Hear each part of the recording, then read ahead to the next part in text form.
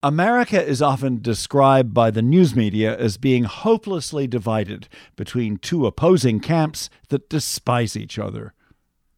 But not only is the reality among everyday citizens very different, in Washington itself, new attempts are being made to find common ground.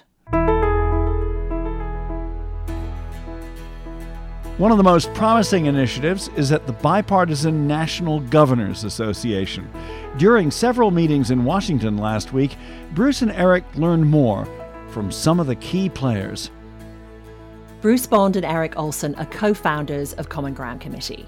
We hear from them now. Welcome to our take on Common Ground.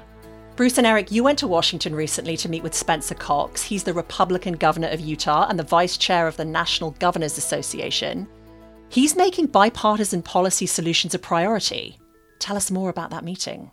Yeah, that's exactly right. The governor is, he's vice chair now, but he's about to be chair. This summer he becomes chair, and the chair gets the opportunity to pursue an initiative that they care about using resources of the National Governors Association. And he's chosen polarization, which is music to our ears. As you all know, we've been working on polarization challenge for a long time, and this is further proof that it's important and needs to be addressed.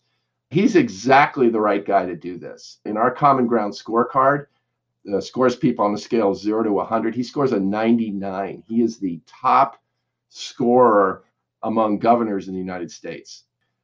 This guy is the real deal. We were really impressed with what he had to say and the thinking that is going into this, and also the fact that he's coming to us saying, I don't have all the answers.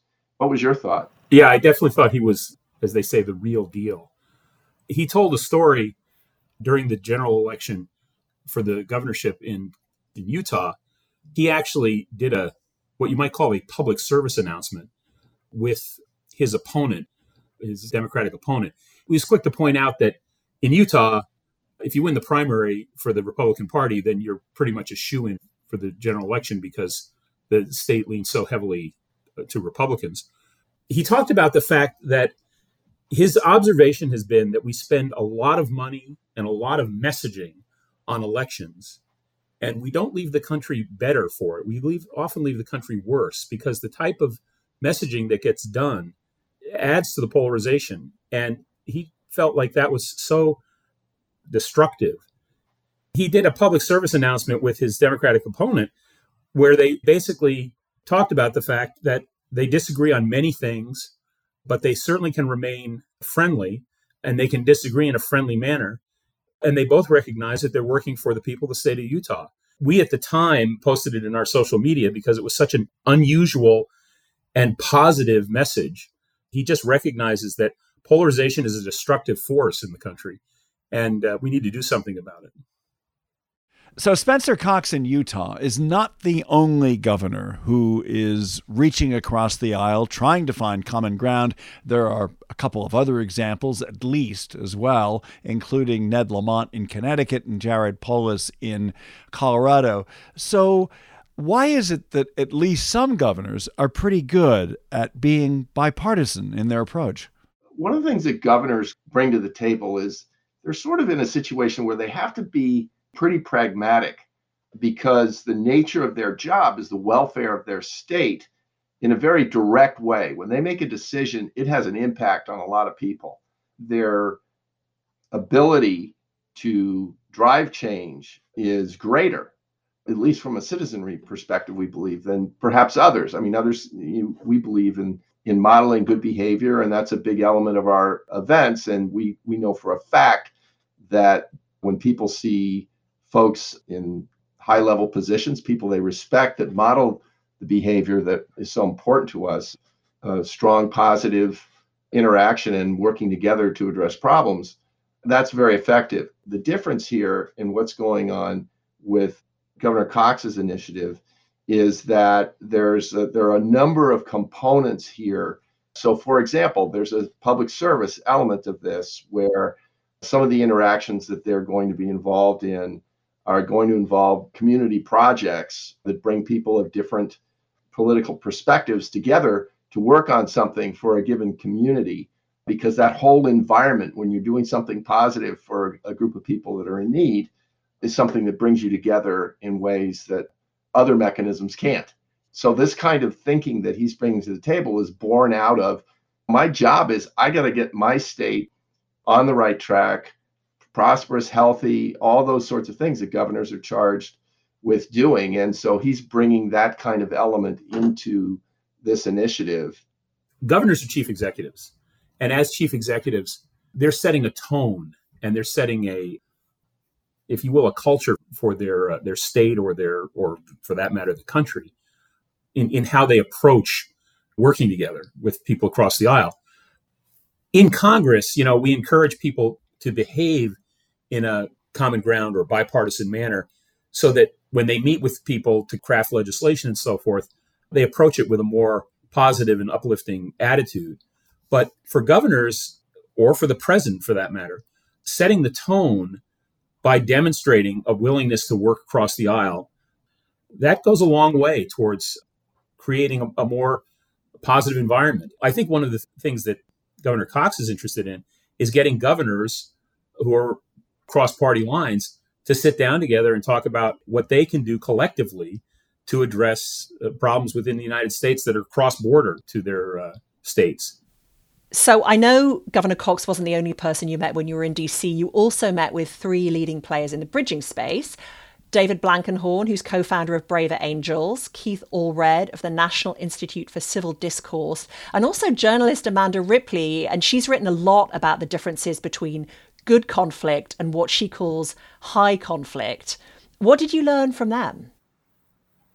First of all, it struck me that in that group, we each brought a different element to the table. So with the Braver Angels work, they're very much about the citizenry and bringing programs together where people that think differently politically, everyday citizens together to figure out how they can work through their differences and to work to find points of common ground and an understanding of each other that richens relationships and builds stronger bonds rather than tears them apart. And they're really good at that. The National Institute of Civil Discourse, led by Keith Allred, that organization is really focused on policy. I think they have 38,000 citizens that they've organized that they go to get an in-depth look at an issue in the trenches. They collect that information and then they bring that to policymakers and saying, look, this is how people are thinking about this. And they deliberately look at issues where there is opportunity for bipartisanship. So there's that policy element. And then there's the Common Ground Committee element, which is about demonstrating what good looks like, modeling great behavior using folks of note, highly respected individuals on different sides of an issue. And so there was this really rich mix. And then there's Amanda, who's an observer of all this and has a different line of analysis, if you will.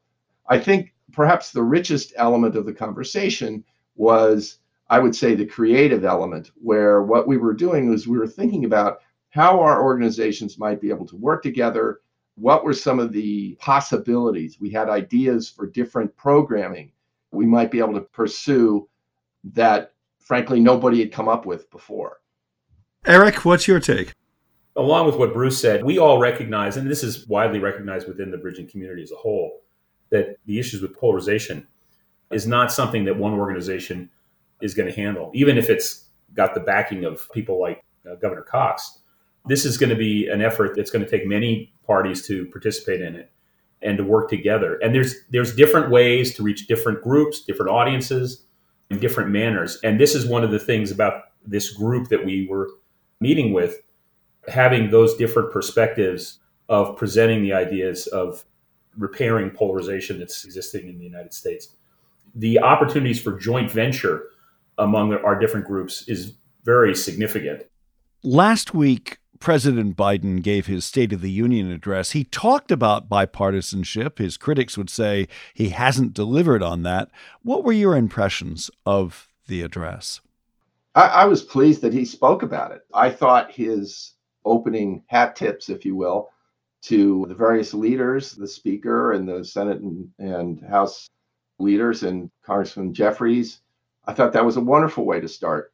I think setting that kind of tone is so important. And, we could argue about the policy side of things. I know you look at some of the things that were said, a lot of concern about how much was all this going to cost and, those kinds of things, those debates, those are going to go on. But I think the importance of setting the tone can't be underestimated. There was some heckling from members of Congress, and I personally found that disappointing. I think that there's a certain dignity about that government institution that I think it's important to maintain, and I think that the decorum that the members should maintain in that kind of situation, I think it's important. We just don't need the soap operas, and so I was disappointed to see that. Fortunately, I don't think that was the main story in the speech. Many would disagree with me on that, but the stated willingness, I know there are those that are going to say, well, like you said, Richard, he says one thing and does something else. I personally am hopeful that we're going to see more bipartisanship here, not just because of the president, but because of some of the rule changes in Congress. It's a narrowly divided Congress, and you're going to see people that ordinarily would rely on their party not going to be able to do that because of the strength of the smaller factions in both parties. And the folks that we would like to call the pragmatists, if you will, as opposed to the moderates, the pragmatists we think there's going to be situations where they're going to reach across the aisle for support rather than reach to the extremes of their parties. And we think that's a good thing. How did Biden's address contrast with the response from Sarah Huckabee Sanders? Because she had quite a different message. She sharply criticized the Biden White House for its interest in, quote, woke fantasies. I was disappointed. And, putting all the cards on the table, my own political views tend to lean right. And I wanted, as a common grounder, I wanted a tone that said, look, we disagree on some really important issues, and we're going to work with our colleagues on the other side of the aisle because it's better for the country that we're in a position where we can be constructive on the things that need to be accomplished. I think the president did strike that tone, and I was disappointed that the Republican response was far more combative. I felt like it was kind of a setup for a campaign as opposed to a real response to the State of the Union. And I also understand that there is a view, and I think there's certainly some validity to this, that the president's speech was also a setup for a campaign, that he was making an effort to send the message that he was fully capable of being president for another 4 years. And I think, though, that Governor Sanders and the Republican side, I think they missed the tone of the country. We just had this midterm election that basically said, let's put the crazy stuff aside and let's work on things. And I think they said, oh, that means that if we identify that, those guys are actually the crazy ones, that fits with the message, if you will, that came out of the election. I think they misread that. I think it would have been way better for them to be firm in their position, but demonstrating to the public that they want to work across the aisle. Bruce Bond and Erik Olson. Want to hear more podcasts from Common Ground Committee? You can go to our website and click the Listen button. We've published more than 80 episodes of Let's Find Common Ground, as well as this podcast, Our Take. I'm Richard Davies. I'm Ashley Milne-Tite. Thanks for listening.